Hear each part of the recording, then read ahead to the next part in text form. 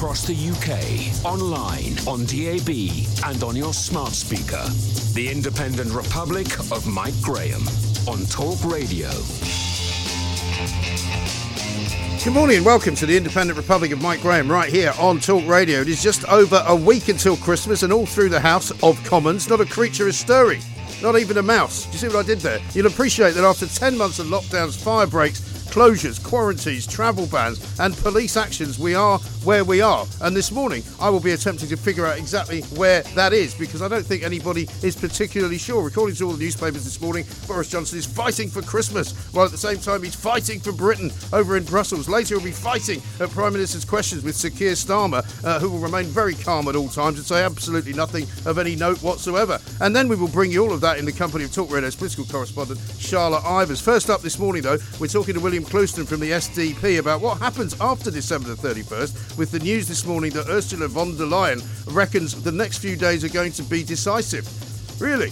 Not exactly Mystic Meg, is it? Fishing apparently still a sticking point, but Brexit is coming in whatever form. According to those who are in the know, there is going to be a vote probably either Monday, Tuesday or Wednesday of next week. And let's face it, it becomes Christmas Eve then, and they'll all have to scurry home to their various different family Christmases. Or will they? Because, of course, Boris Johnson might cancel Christmas. Did you ever think you'd live in a world where your elected representatives could tell you whether or not you can open a cracker or not? 0344 499 1000. Meanwhile, we will speak to a GP today who's beginning COVID vaccinations in his surgery. But the system is already creaking with a shortage of fridges for storage, a shortage of training and a shortage of availability. Last night, I heard more tales of woe from the test and release scheme. So if you are scheduled for getting some kind of a vaccination today, we'd love to hear how easy or how difficult that has been. 0344 499 1000. Neil Oliver will also be here later to give us his take on the week. In the Sunday Times at the weekend, he confessed to missing people so much, he's even been thinking of heading to church. And we'll be joined by Charlie Ray, the former Royal Editor of The Sun, with the great news that the Duke and Duchess of Netflix are to take me on in the podcast charts with a series of kind and compassionate recordings for their army of fans. Good luck with that. Give me strength. You're listening to me, Mike Graham, on the fastest growing radio station on the planet. It is, of course, Talk Radio. Mid-morning with Mike Graham. Talk Radio. Now, I don't know about you, but the whole Brexit thing has become incredibly boring now, which is quite dangerous because the more bored you become with it, the less you care about how it actually ends up. And I wonder sometimes whether this is now the modern form of kind of water torture, where our politicians, our political leaders, our elected representatives go on and on and on and on with stuff for such a long time that everybody just gives up. It's a bit like fighting the old parking fines at Southwark Council. Eventually, you just pay them because you can't be bothered arguing anymore. This, I think, is where we are, and this, I think, is where we find ourselves. Let's talk to William Clouston, leader of the Social Democrat Party, to see where he thinks it's all going. William, a very good morning to you.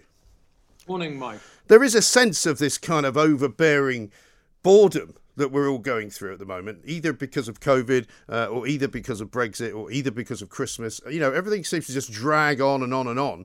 Could it be that this is their policy?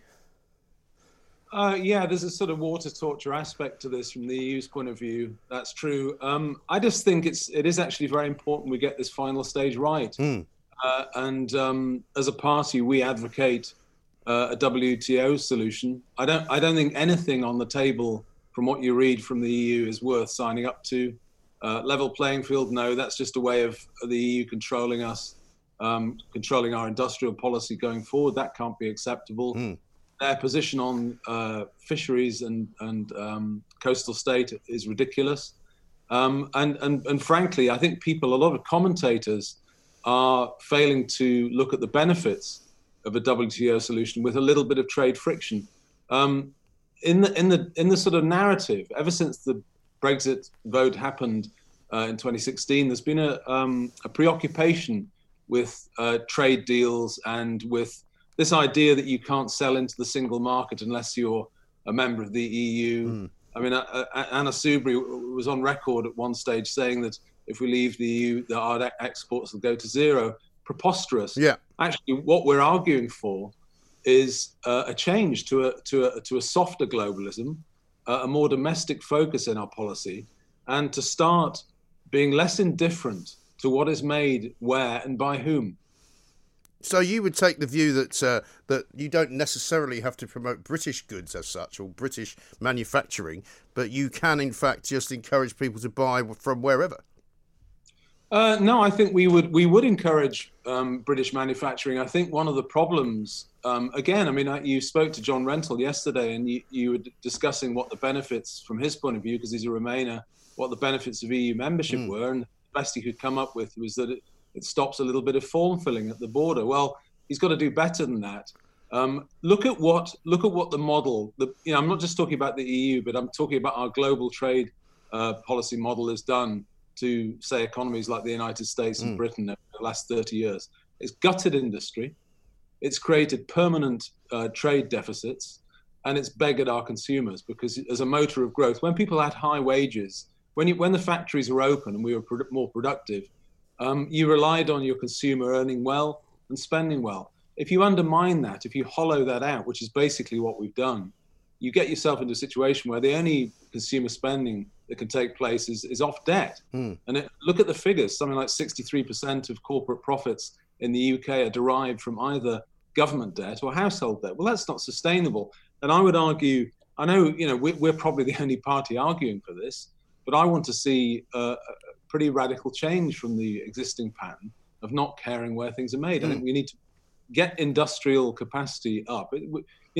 Mike, manufacturing industry now in this country is only 10%, 11%. Right. It's pathetic. Well, we're told, aren't we, and we have been told since the sort of Tony Blair era, that we are leaders in world financial services. And I think most people walking around in the streets of this country would say, actually, I'm not really sure what that is. What is world financial services and what does it mean? Does it mean we've got loads of people working here from big corporate American merchant banks taking loads and loads of money out of our economy and then taking it all back to America? What does it actually mean? But how do you get manufacturing back, William, when we've sort of allowed it to disappear to places like China, India, other parts of the world?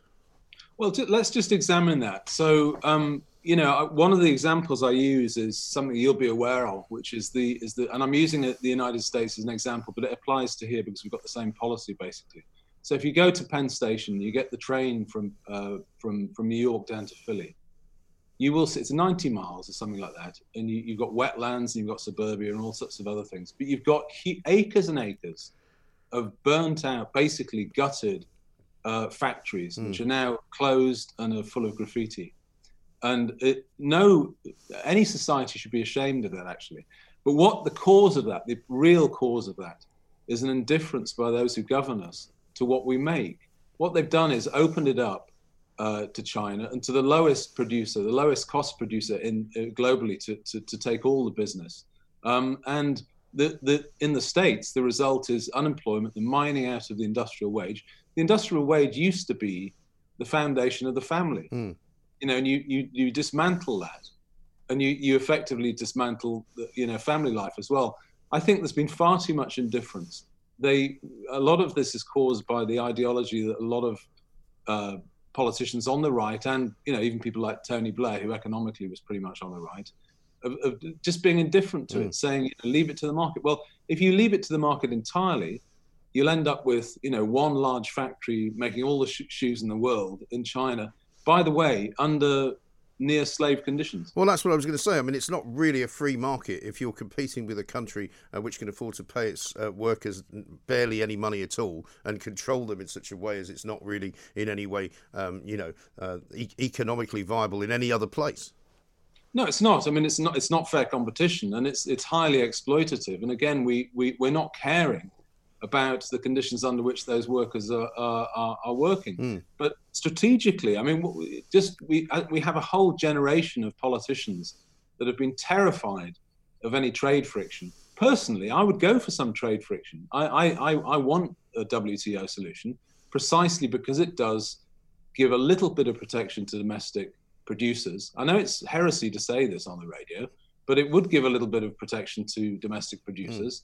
And by the way, we'd also collect about $12 billion in tariffs. Yeah. Well, interesting, isn't it, though, that during the whole kind of, at the height of the Brexit debate, I suppose you might call it that, when people were shouting through megaphones down in Westminster, you would always hear the Remainer argument, which was, you can't point to any place in the world that operates on WTO rules, which would be in any way viable for us. Is that true?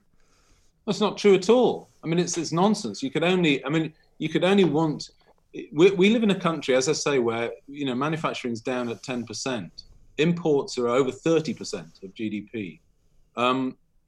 The difference to the economy, if the Bank of England and the Trade Department and everyone else was mandated to narrow those gaps, would be huge. I mean, you need to get manufacturing up to about 18%, and you need imports down to something like 25%. Now, that can be done, but I would remind people that you cannot do it unless you take control of your own policy, your own industrial policy, create some special industrial zones, create some trade friction, and get some of these industries back. I mean, fishing is quite a nice example. Yeah. Where, for as long as you stay in the EU, you can't control your fishing waters. I mean, do we want a fishing fleet in our own waters or not? Well, I think we fish something like 40% of the catch. And I'd accept in the talks. I would accept. Obviously, we don't have the capacity to fish it now. So yeah, but we don't. But we don't have the capacity to fish it because we gave it all away to the French and the Spanish, and so it's a kind of it's a mighty, I think, national episode of self-harm that was started in the early 70s with Ted Heath, who said, well, actually, we don't really eat as much fish as you lot do, so why don't you just take it all away? And to then say, yeah, well, now we haven't got much of an industry. Well, guess what? That's exactly what happens, isn't it? But that's because of the indifference, Mike. And again, I'm going to point the finger at the sort of globalist liberal free trade purists who literally think it doesn't matter if you produce anything. That's the rhetoric we've had, and a whole generation of conservative politicians and New Labour think this. And I'm afraid, honestly, we're at the end of this road. The pandemic actually exposed the folly of this, where the country was reduced to near beggary to get basic supplies. And the whole idea that you would have a series of strategic industries which you'd actually protect and care for and make sure. I mean, the fact is, Mike, other countries do this. Go to South Korea and have a look at their corporations. And their government and corporations wouldn't dream of selling off their very best industrial assets. Right. In this country, we've had for years, absolutely years, it's Rowntree's, it's Cadbury's, it's the whole of British industry is for sale, and it's because we're completely indifferent to it. But surely the European Union has played its role in that, hasn't it? Because we have for so long been told by our masters, supposedly political masters, I use that very advisedly, by the way, because I don't see them like that at all. But we've been more or less told that we're not really supposed to be patriotic. We're not really meant to be nationalistic. We're not really meant to be jingoistic, because that's all wrong. And what we should be doing instead is supporting this great economic and social endeavour known as the European Union, for which we should all be very proud to be a part. Well, that's just a very good way of tying your hands behind your back so you can be hit hard, basically. I mean, it's very foolish. I mean, and my political hero, Peter Shaw, saw this in the 70s. You've got to be able to act in the interests of your citizens. Now, fair enough. I mean, a lot of the corporations the executives of the corporations are running the corporations for their own benefit. It's not just that they're overpaid, many of them, and some of them, I think Ocado boss is getting £2,000 more than the average employee. Some of this is just obscene, but it's just that the decisions they've made in outsourcing factories. If you close a factory in Middlesbrough or Philly or whatever, and you outsource it, you harm that domestic economy a great deal. Now, it might in the short term, it might give you some profits, but in the long term, you're headed for a permanent trade deficit. And again, I would just some very basic economics. If you permanently run trade deficits, I mean, you can only pay for imports in three ways. You can pay for imports by making something today which you sell, or selling something which you've made in the past or which you own, or by issuing debt. Now, that's a basic mathematical identity. That's just true. And year after year, our political class have said it doesn't matter that you have this great big trade deficit. We've got a 95 billion trade deficit with the EU, and I would argue that our most problematic trade partner is the EU. The sense of putting a little bit of trade friction between that. I mean, look at agricultural products. Do you really believe, Mike, that French agricultural products, whether it's cheese or wine or whatever, do you think that's the world price? Do you think we couldn't get equivalent products elsewhere if we wanted to? Well, I'm sure we could. I mean, the fact is that there are certain things that were made exclusively by certain countries many years ago, but quite rightly now, lots of things can be made all over the place. I mean, we can make champagne in this country. Can't call it champagne, but some of the French companies are actually buying land in Kent in order to grow grapes because they think that's the future. So, I'm more than happy to continue to buy whatever is offered to me if I like the price. I don't particularly wish to be put into a kind of a straitjacket in terms of trade by any government, whether it's our own or somebody else's. Yeah, you need to be. The key word is unfettered. You need to be. You need the government needs to act, and actually corporations need to get with this as well and start acting in the national interest. The interest of the corporation isn't always the national interest. No. I think that's something that we need to. Would you offer tax incentives then, say for example, to a company that wanted to come into this country and start up a fishing fleet, for example? Because I sort of have quite a lot of faith in the fishing industry, as it were, because the one thing that we know there are in the sea is fish. So we might as well fish them out as opposed to letting somebody else do it. But in order to do that properly, we need somebody to invest in the business, buy a load of boats, and hire a load of people. Yeah, that can be done quite easily. But the prerequisite is that you control your own fishing waters. Yeah. I mean that's. There's not a shortage of capital, Mike. I mean, there's plenty of capital. In fact, the global savings. I mean, there's a glut of capital. It's the question is to what productive use you can put that capital. So no, I mean it's a matter of will.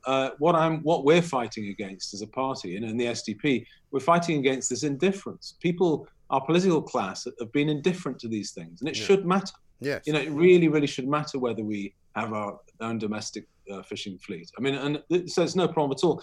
To be fair in terms of the talks, what you can't do is tomorrow or on the 1st of January suddenly say, well, get out of the waters, because we don't actually have the capacity to do it at the moment. But no, there's no, in terms of raising capital to buy that infrastructure and to get it back up and running, it's there. Right.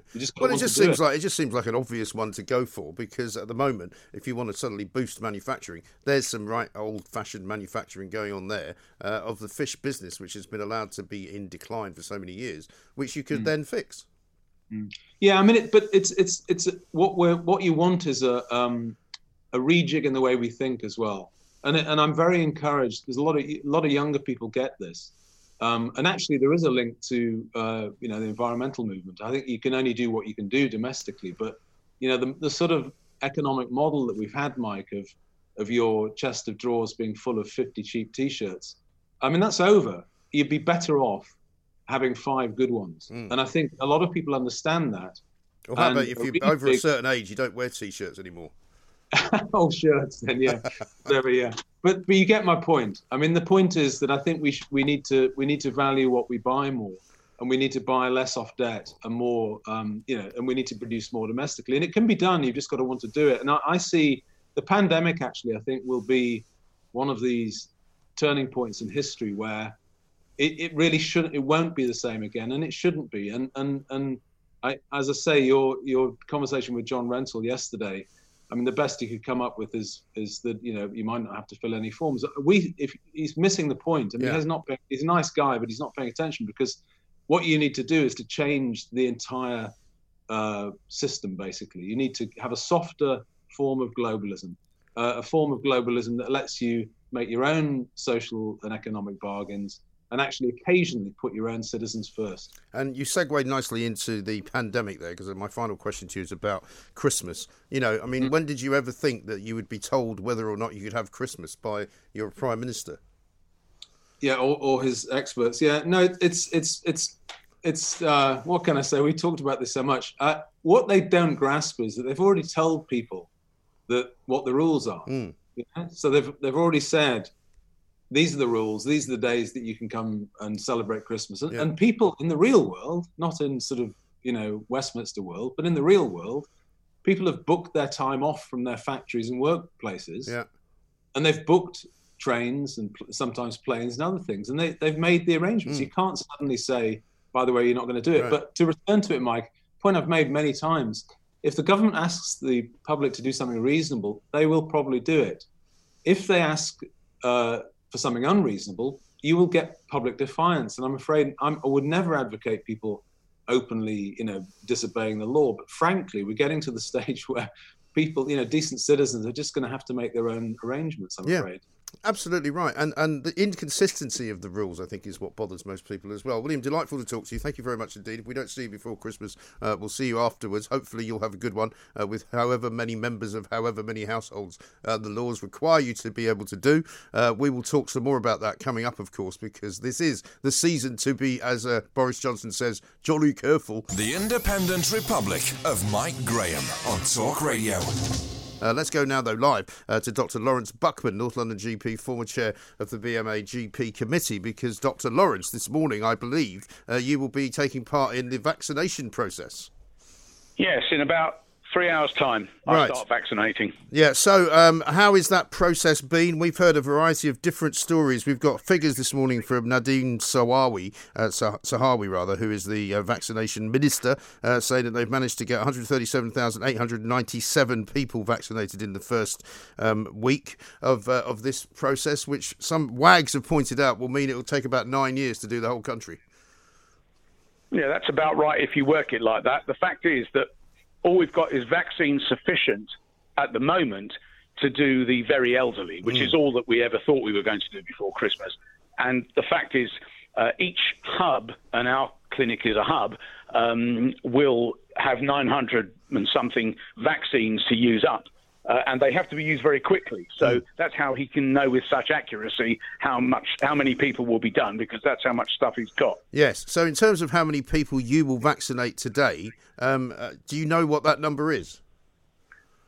Yes, we're doing them now apparently I'm going to be doing them this afternoon at every 2.5 minute intervals. Okay. With other people doing other stuff, and I'm going to be doing it for 4 hours. That's pretty quick, isn't it? It's a quick turnaround, that. There won't be a lot of time for conversation, but they will have had the conversation with other people. What we're doing is a sort of running process where they come in, they're checked in to make sure they are who they say they are. We're not just doing our own patients, by the way. We're doing the whole of the area.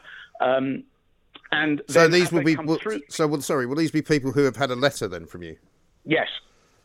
Yes, they've been called either by telephone or by letter from the NHS vaccination service. Right, okay. So a lot of them, presumably, if they are older and elderly, will be quite, perhaps not that mobile, right? Well, those who are immobile will have to be visited at home, and that be done at home. Right. But that's going to be a different process. So the ones we're doing are people who are able to be mobilised into the surgery. Because I was talking to a friend of mine who's a nurse, right, and she was telling me that she got vaccinated at the weekend, not because she particularly was expecting to be vaccinated, but because some people who were supposed to be vaccinated in the hospital where she works weren't able to make the appointment for one reason or another. So they had to get rid of the vaccines because, as you say, you can't store them for very long. No, you basically got effectively 3.5 days storage, right? Which takes us to the weekend. So any that we've got left behind, it's 25 quid a shot. Right. So if you get a lot of wasted money. Well, say for example you get to Friday afternoon and you've still got quite a lot left because for whatever reason people weren't able to get to you, or some of them didn't fancy it or whatever. I mean, how would people know that? Are you able to kind of advertise that you've got the vaccine? I think surgeries locally will telephone round to see anybody else who falls into the age group. Right. What we're not going to do is start doing anybody who says, please, can I? Right. But certainly anybody elderly or infirm who's of the right age, we'll start contacting them in the event that we have spare. It's calculated that we've called more people than we've got vaccine for. So that shouldn't happen. Okay. I mean, as you say, it might. Now, I spoke to a doctor day before yesterday, I think it was, who was talking about the problems he was having with test and release. Now, I don't know whether you know anything about that. I know it's off to the side. It's a slightly different subject. But I've also been hearing stories from people that the test and release scheme is really not working at all well because so few people have been licensed to do it and so few counties have been licensed to do it. And in fact, the doctor I spoke to said he was required to register as a laboratory in order to operate it. Did you have to do that? No, we're not doing it. But I mean, did you have to operate as a laboratory in order to give out the vaccine? No. You have to be a designated centre to do that, and that's a different process. Yeah. The test and release scheme, which I think is actually not a terrible idea, it's just to make people laboratories. They're clearly not laboratories. Yeah. They're not geared for that. It's it's made something typical. I'm afraid typical for the NHS. It's made something bureaucratic out of something that didn't need to be. Well, that's the thing. I mean, and I always take Sir David English's view on good ideas. It's only a good idea if it works, and if it doesn't work, it's not a very good idea. So, but let's get back to your situation, because also there are reports this morning that there's been a bit of IT problem with this vaccination rollout. There's also been a lack of fridges supplied and all of that. So, you know, it's as you say, they sort of seem to manage to find ways of administratively screwing things up. Yes, the IT is unusually different to what we're used to, but that's often the case with new IT in any environment. And something as big as this, where the IT has got to talk to every other bit of the NHS. Right. It really is very complicated, but I've managed to make it work for me anyway. Yeah, it seems to be fairly straightforward, although some of it's counterintuitive. Sure, because you've got to, in the end as well, release these guys today and then say, can you please come back in 3 weeks or 20 or 25 days or whatever it is? Yes, Right. All of that has to happen today. Right. So, I mean, have you had to boost your staff? Have you had to do anything else that you would otherwise be doing? Have you had to stop seeing other people? Because a lot of people have said to me over the course of the last few weeks, it's been quite difficult even getting into a GP surgery because some GPs are either not there or they're nervous of people coming who haven't had a COVID test. Right, there's two separate things. One is the hubs, like us. I'm a draftee in. Right. I'm one of the many people who've been drafted in to come and help out my practice, my old practice. Okay. To help them out because they are short of people. But by merging practices together into hubs, they've been able to get round that. So that hasn't been a problem. Now, of course, the patients of the practices that are in the hub there is an emergency service, but that's all it is because they can't possibly do two things at once. And clearly, patients are going to be other patients are going to be inconvenienced by this. Of course they are. Right. Elsewhere, there are GPs who understandably are very nervous about looking after people who could have COVID. And that's why there's a COVID service for whom I also work that assesses people away from the surgery. Right. And what's your general view, Dr. Lawrence, just on the state of the virus right now? Because you and I have had many conversations over the last sort of 7-8 months about where we are. Where do you think we are? Because I'm hearing still an awful lot of those people in the NHS who complain that they don't want to see the service being overwhelmed.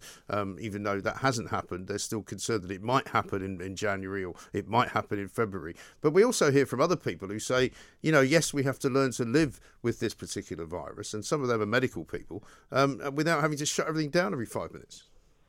Yeah, I think it's a very fine balance between locking people up in their homes on their own, which clearly is very safe, but doesn't do much for society and would bankrupt everybody. Yeah. Or you allow people in a complete free-for-all and say, well, herd immunity will rescue the healthy ones. That's fine, except that there's such a thing called long COVID, which is a terrible burden on people who get it. And, of course, the percentage of people who are going to die from it. And because of that, you can't just say, let's have a free-for-all. So what you have to do is see what you can do to make the place as safe as possible. And I think at the moment the virus is accelerating, and I'm not entirely sure why that is. I suspect it's because people have relaxed their guard a bit. And I don't blame them. You know, they've had months and months of this. And it's how do we persuade people to be a bit more careful rather than lock them away. And it's how you balance these. I don't think it's a clever argument. I'm pleased I'm not a politician. I'm very pleased you're not a politician as well, because you could probably be not saying any of what you've just said. But the bottom line is as well, for many people, they say, yes, it's all very well to talk about long COVID. We don't know much about it. We don't really know how many people it's affecting. And in general, there are many things that people suffer from and that they get and they become ill and sometimes they die. And in the end, we're going to have to start looking at this like one of those diseases, aren't we? Yes, and that's why there is a COVID assessment service that deals with these cases, and that's why I work for them. And they are there to try and maintain as much normality in the NHS as possible. Yeah. And you're quite right. For many people, this is going to be a trivial nothing. Unfortunately, we don't know who they are compared to the people who are going to get ill and either get ill chronically or worse, die. And on their way out, they're going to cost the NHS an awful lot of money, which it wasn't planning on spending. Right. So you have to conserve the NHS. You hear terrible stories of people who've got non-COVID illnesses who need to have an emergency operation, or they've got cancer, or they've got heart disease, and they need help now, and they can't get it because the hospital's full up of COVID patients. So collectively, we have to do something to make the health service work efficiently enough that it can cope with the COVID. Now, largely, sorry to say, it comes down to money, and society has to decide how much it wants to spend on letting people live their lives normally versus locking them up to protect society and the NHS. It's a balance, and it's really challenging. And I don't think it's an easy one to give a glib answer to. Yeah, well, I don't think they're getting it right at the moment. Dr. Lawrence Buckman, thank you very much indeed. North London GP, former chair of the BMA GP committee. It seems to me that every single year we are told that the NHS is in crisis. Every single winter we are told the NHS is in crisis. Now, if the NHS is in crisis every single year, what does that tell you? Well, it tells me that the people running the NHS aren't very good at it, and they need to get better at it. And the idea that we need to somehow give them more money to do that is an absolute and utter nonsense, isn't it? Because they've got more money than Croesus, the NHS. I mean, nobody gets more money than the NHS, but they waste an awful lot of it. And it seems to me that the way that this government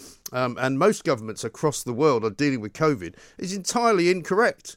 Because what they could be doing is actually taking a view on the disease. And that's what I think a lot of people would like them to be doing.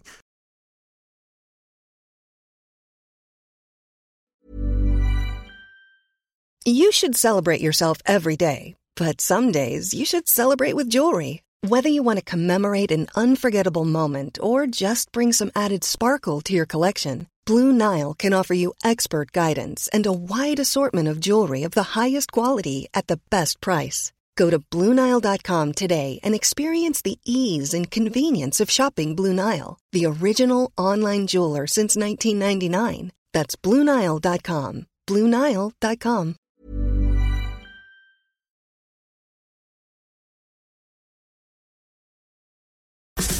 Mid-morning with Mike Graham. Talk Radio. The Independent Republic of Mike Graham on Talk Radio. Welcome back to the Independent Republic of Mike Graham right here on Talk Radio. Now, some of you may know that we do a podcast from this show every single day. It comes out every single afternoon. It's very successful. It's in the iTunes podcast charts. It does very well, and many of you listen to it on a very regular basis. I also do another podcast with Kevin O'Sullivan called The Thought Police, which is also quite successful and also in the charts. Now, would you believe it? After all I've said about them, Harry and Meghan are now going to join in the podcast fray. This is what they're going to be doing. Should we start? No? Ladies first? No, say it, because I think it sounds really nice with your accent. What, Archwell Audio? Yeah. Archwell Audio. I mean... Really? Shall we? Yeah, let's do it. Hi guys, I'm Harry. And I'm Meghan.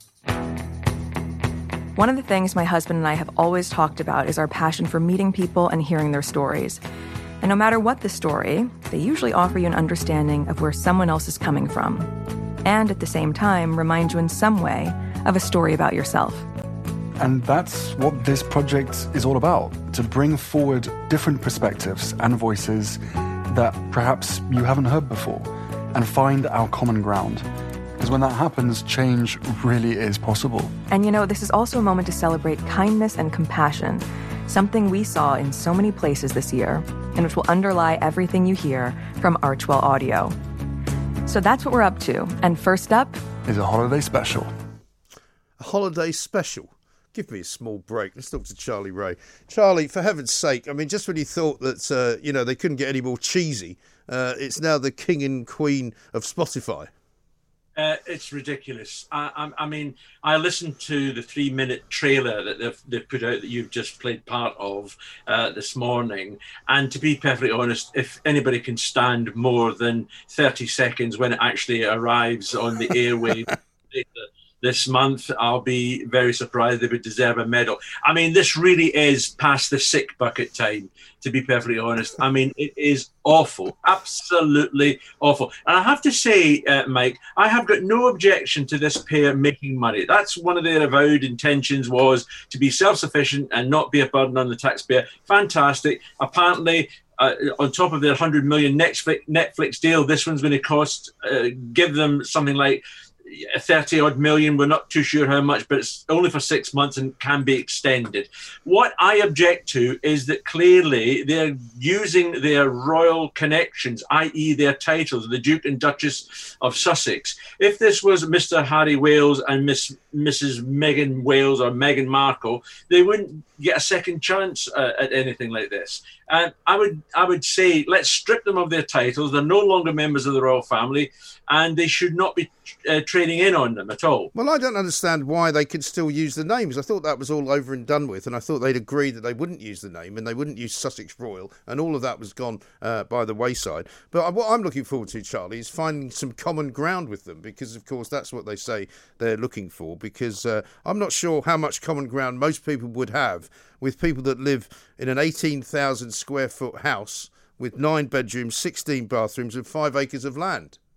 Well, there is no common ground with them, and another bone of contention is, Michael, that they left Britain and said that's it, we can't stand it anymore. We're having such a hard time. We want to be private people. We just want to be left alone.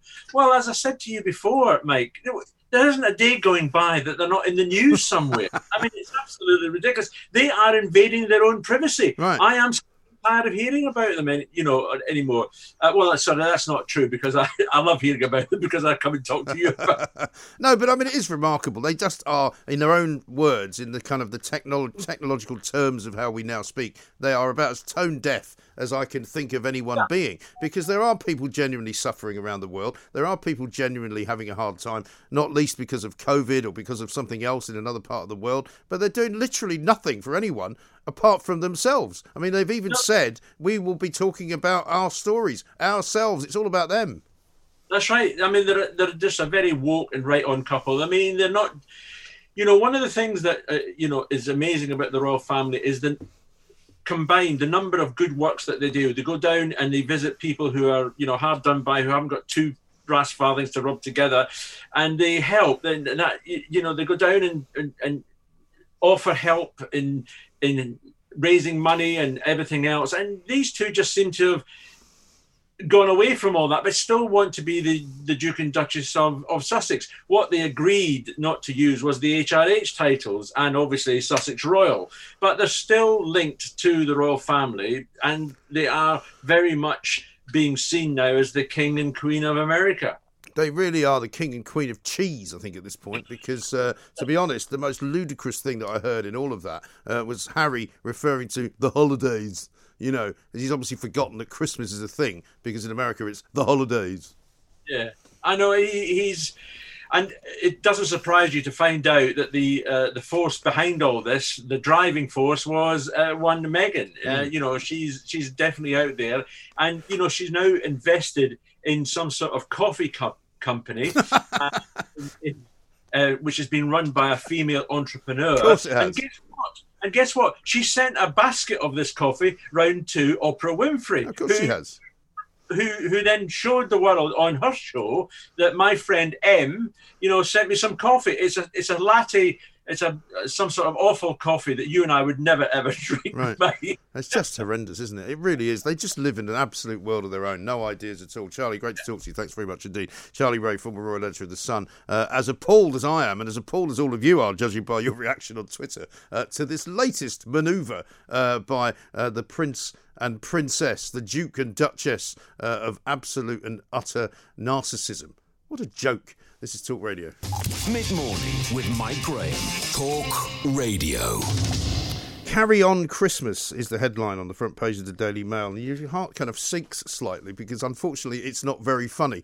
Let's talk to Neil Oliver, who's up in Scotland, unless he's made a break for it and appearing somehow in the Witness Protection Programme. Neil, a very good morning to you. How are you, Neil? Good morning, Mike. No, I'm still here. Good.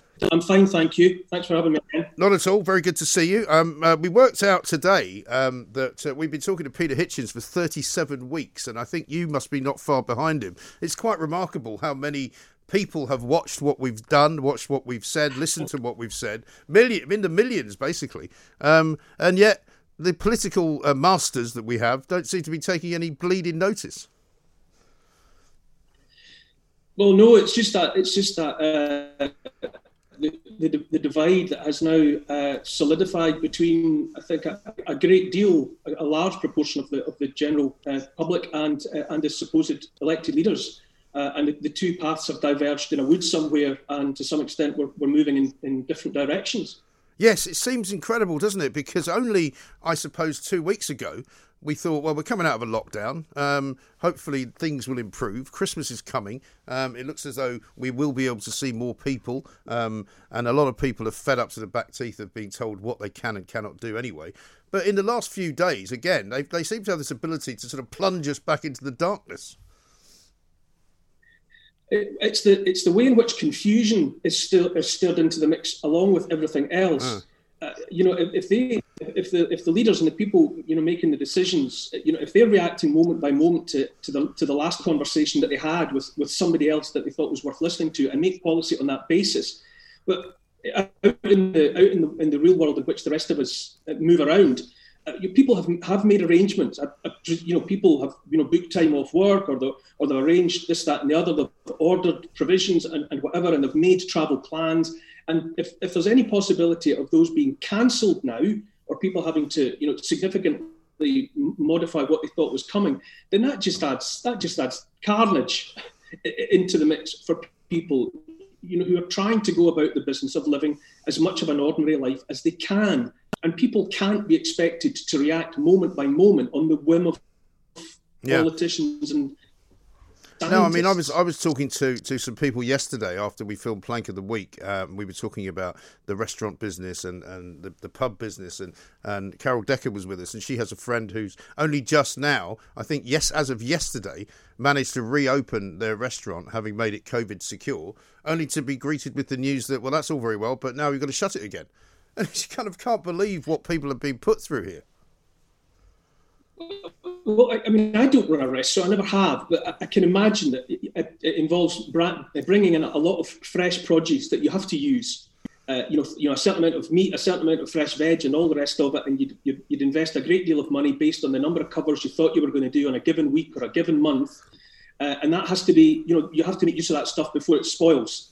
And to go through all of that, make that investment, show that commitment to your business, and then be locked down or have your staff taken away from you, your doors closed or whatever, all of that stuff presumably just has to be, I don't know, maybe given away. Yeah. Maybe, people just give it away to homeless charities or whatever. But in any event, what had supposedly been part of the ingredients for a profit for the company to keep their wheels on the wagon, now gets knocked away from them again. And it's just one step forward, 10 steps back, for people whose livelihoods depend on their ability to make informed decisions about reality. Because we keep hearing from those people inside the NHS. There was another one, an anaesthetist, I think she was, on Julie Hartley-Brewer's show this morning, going on about how in January and February are the toughest months for the NHS. And we hear this every single year, that the NHS is in some kind of crisis because there's not enough money in the system, which is complete and utter tosh as far as I'm concerned. There is no organisation that gets more money in this country than the NHS. And frankly speaking, if we are worried about the NHS not being able to cope with people being sick, then what is it for exactly? And what that whole bit at the beginning of the lockdown, which seems like something from another era, which provided the time to create those Nightingale hospitals, of which there were several, which were never called into play, even when I believe that the peak of the first spike was the most threatening, when we didn't have any idea. I think we just put in place. Yeah. All of that provision was put in place with the Nightingale hospitals that had supposedly been built to take any overspill. And as I understand it, at the moment, there aren't excess deaths that would stand out in any long graph, for the last 10 years or whatever. So there's nothing, there is nothing particularly different about this year compared to other years, apart from the fact that the politicians and the scientists have created a crisis. Yeah. As I understand it, it's not a medical crisis at the moment. The medical situation is under control and always has been. But the political and economic crisis is man-made. Yeah. Well, it totally is. And this is the other thing that we're sort of faced with is, the idea that, well, of course, we have to be careful about our social activity. Well, I'm sorry. Social activity is what we do. We are a social animal. We are a sociable collection of individuals, and you cannot look at me and say to me with any great sense that I'm going to understand it, you best not really meet anyone very much for the rest of time, because this virus is going to spread and kill you. It's all, for me, there's a much bigger picture.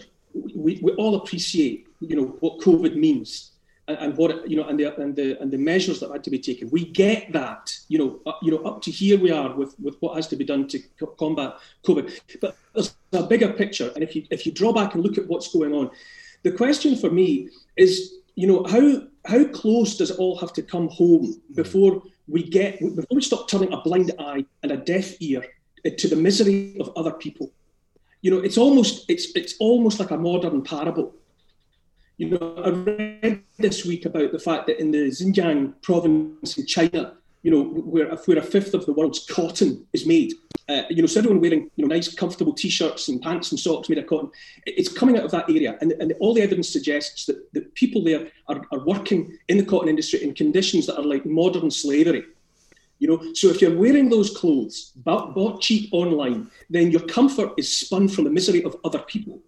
And likewise, we've spoken before about the smartphones and the laptops and the electric cars, which are based around batteries that are made of lithium ion and solder on the circuit boards that's made of tin. And lithium and tin are harvested in dreadful regimes where people, again, children included, are working in conditions like modern slavery. And yet people are using the phones. I am as well. The laptops, thousands of people are driving about in those electric cars feeling good about themselves. But there is no getting away from the fact that any comfort and satisfaction that you feel is built upon the misery of others. Now, those people are far away. They're in Africa. They're in China. They're out of sight and effectively out of mind. But now we have the lockdown. Now, for lifetimes, everyone who works pays tax into the common pot. And now a certain amount of people have been put on furlough, where they're being paid from that communal pot, and yet others, millions who have also made the contribution to that communal pot, have for the best part of a year been left with nothing. So if you are furloughed, if you are paying your bills and buying food for your family and all the rest of it based on furlough, well, through the wall or just up the road is a self-employed family or someone in the private sector who hasn't had help or a way of making a living for 9 months, then your comfort and security is happening on account of the misery of other people. Now, it was one thing when those people are thousands of miles away, but at the moment, people are turning up the misery of neighbours, people whose businesses are being destroyed, whose mental health is being destroyed, whose other ailments other than COVID are being neglected, but they cannot make a living at the moment. How close does it have to get? And for me, the sharpest, cruelest cut of all are the elderly and the infirm in their care homes. Now, those were people, many of them with dementia and other conditions, whose hold on life, on reality, was predicated upon daily visits from loved ones. And for the best part of a year, they've cut off from that and they're dying lonely deaths because they've got nothing to live for. So at what point do we acknowledge the misery of other people? This is supposed to be Christmas time, goodwill to all men. And in what way are we demonstrating that, manifesting that in any real sense?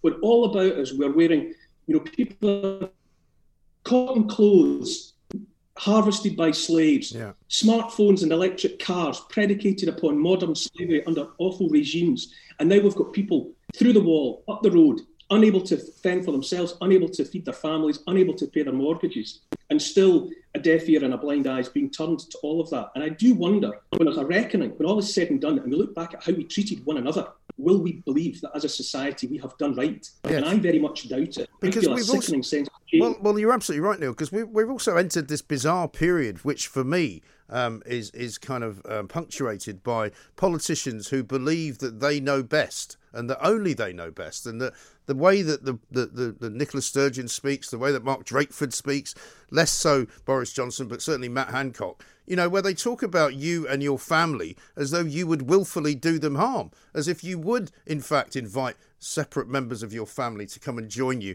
knowing full well that you might be killing them. I mean, it's complete, absolute balderdash, isn't it? Well, they're taking agency away from people.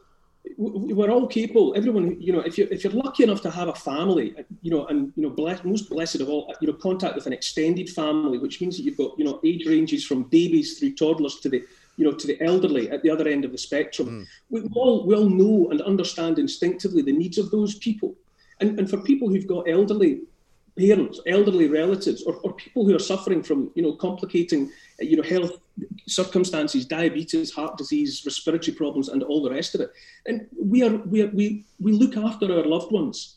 And if people would just be left alone to make those decisions for themselves without those that don't know us, don't know our families, seeking to lay down diktats, rule by fiat, as we're incapable of making any of those decisions for ourselves, it's insulting. But worse than that, it takes away and it undermines people's belief in their ability to take care of themselves. It's not a society, a nation of babies. In the most part, it's a nation of people who are already in the business of taking care of their families and making the complicated decisions about life, part of which is making sure that people who need care are taken care of. And we don't need that done for us by people standing behind podiums, No, exactly right. Now, you'll be delighted to know, Neil, that your line's a bit fuzzy today, but we're going to stay with it because there's something I want to talk to you about which is not COVID related, you'll be delighted to know.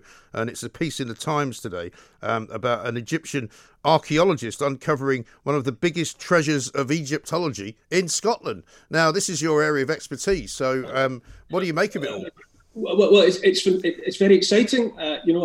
Something that was recovered from the Great Pyramid in the early part of the 20th century and was put into storage. Was lost and forgotten, effectively. Safe, but lost and forgotten and overlooked in storage in Aberdeenshire, I believe. Yeah. Some researcher has been going back through the storeroom and has stumbled across it. It's like a cigar box shaped thing with the Egyptian flag on it. And on opening it, what was found inside was a piece of cedar wood, which has been radiocarbon dated to about 5,000 years ago. And it was found inside the Great Pyramid. And it's believed to be a ruler, a bit of kit for measuring, used by ancient Egyptians, possibly, in the building of the Great Pyramid itself. Wow. And so this thing has been lying out of sight and out of mind, in a storeroom for all of that time. And now it's been brought back into the light. And I mean, and it's almost poetic, I would say, that of all things, it's a ruler, because, from ancient times, our species has desired to apply order and measure to the chaos of the reality around us. It's no coincidence that ruler means simultaneously something with which you can measure, and it also means somebody above us, like a king or God, who lays down the law and makes the rules. Even better, it's made of cedar wood, and people possibly associate cedar with Lebanon. That lovely song by Paul Brady, The Island. The skies of Lebanon are burning, those mighty cedars bleeding in the heat. And Lebanon was founded by the Phoenicians. And the Phoenicians were the great builders of the ancient world. Their capital was Byblos, from which we get the word Bible and bibliography and book. And it was their alphabet that gave us the written alphabet that we use today. But they were great builders. And King Solomon, the biblical King Solomon, brought the Phoenicians to Jerusalem 1,000 years before the birth of Christ, 800 years before the birth of Christ, and had them build his first temple. The temple in Jerusalem was built by the Phoenicians. And no doubt they had rulers made of cedar wood. Now, I'm not suggesting that the Phoenicians had anything to do with the Great Pyramid. It was built by the ancient Egyptians. But the fact that almost nothing was found in the modern era in the Great Pyramid, it was looted in antiquity.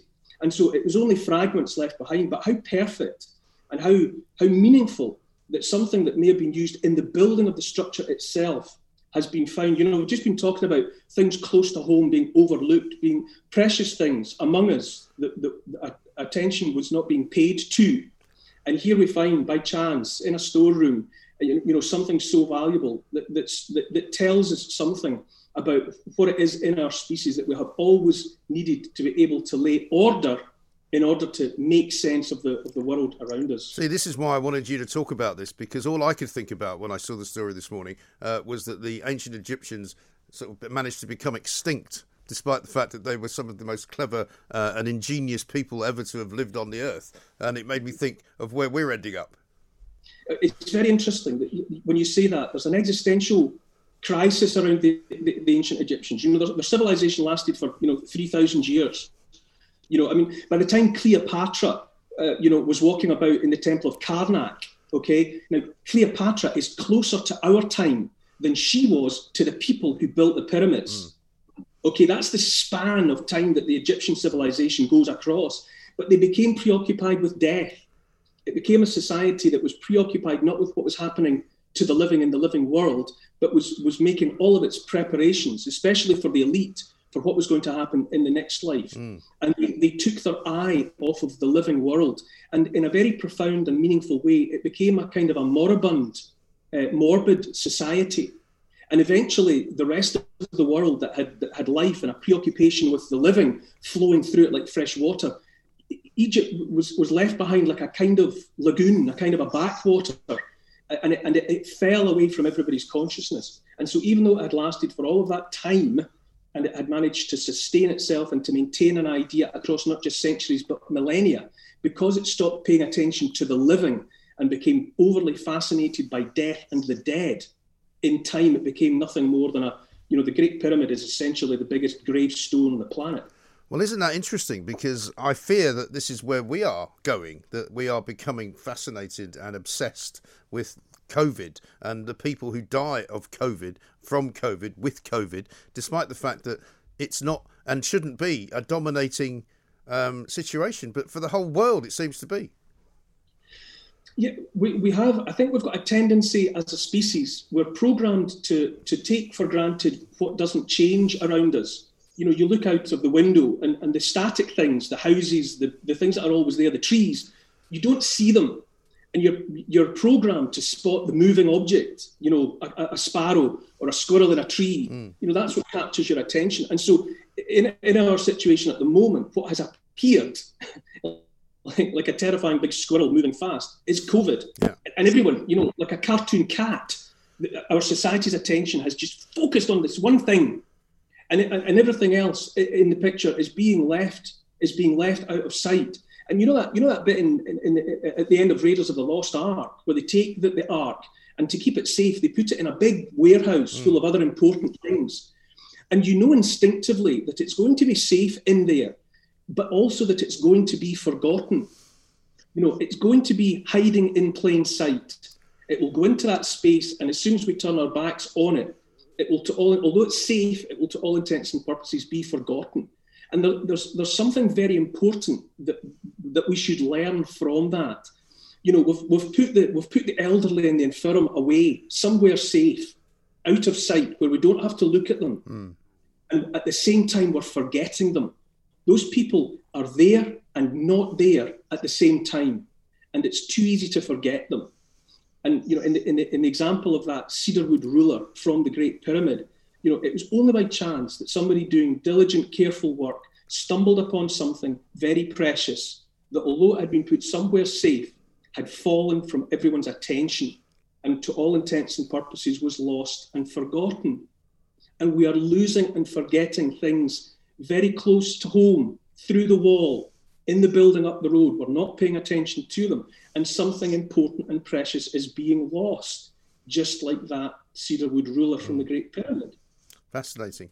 Neil, great to talk to you again. Thank you so much. You speak for so many people, and we've already got people thanking you for speaking up for those who work for themselves, who haven't had any help over this. Neil Oliver, archaeologist, TV presenter, philosopher, I call him now as well, because what a remarkable take on what has been found up there in Aberdeenshire from the Great Pyramid of Giza back in the ancient Egyptian times. Because, you might think we've gone a bit mad now. You might think now they're talking about ancient Egyptians. Well, hey, what? Listen, these are the people who made all sorts of incredible things, and nobody could quite believe how clever they were. And then suddenly they were gone, right? So let's not take it too lightly, and let us indeed remember what we should be remembering. Don't forget things, because after a while, they won't be there anymore. Talk Radio. Across the UK, online, on DAB, and on your smart speaker. The Independent Republic of Mike Graham on Talk Radio. If you enjoyed that, be sure to catch the whole show 10 till 1, Monday to Friday on Talk Radio via DAB, online, or via the Talk Radio app. And if you have an opinion on the stories we cover, we'd love to hear from you. Call us on 0344 499 1000 or tweet at Talk Radio during the show to have your say. Mid-morning with Mike Graham. Talk Radio. When you make decisions for your company, you look for the no-brainers. And if you have a lot of mailing to do, Stamps.com is the ultimate no-brainer. It streamlines your processes to make your business more efficient, which makes you less busy. Mail checks, invoices, legal documents, and everything you need to keep your business running with Stamps.com. Seamlessly connect with every major marketplace and shopping cart. Schedule package pickups and see your cheapest and fastest shipping options from different carriers, with rates up to 89% off USPS and UPS rates. And with the Stamps.com mobile app, you can take care of mailing and shipping wherever you are. Make the same no-brainer decision as over 1 million other businesses with Stamps.com. Sign up with code PROGRAM for a 4-week trial, plus free postage and a free digital scale. No long-term commitments or contracts. That's Stamps.com. Code PROGRAM.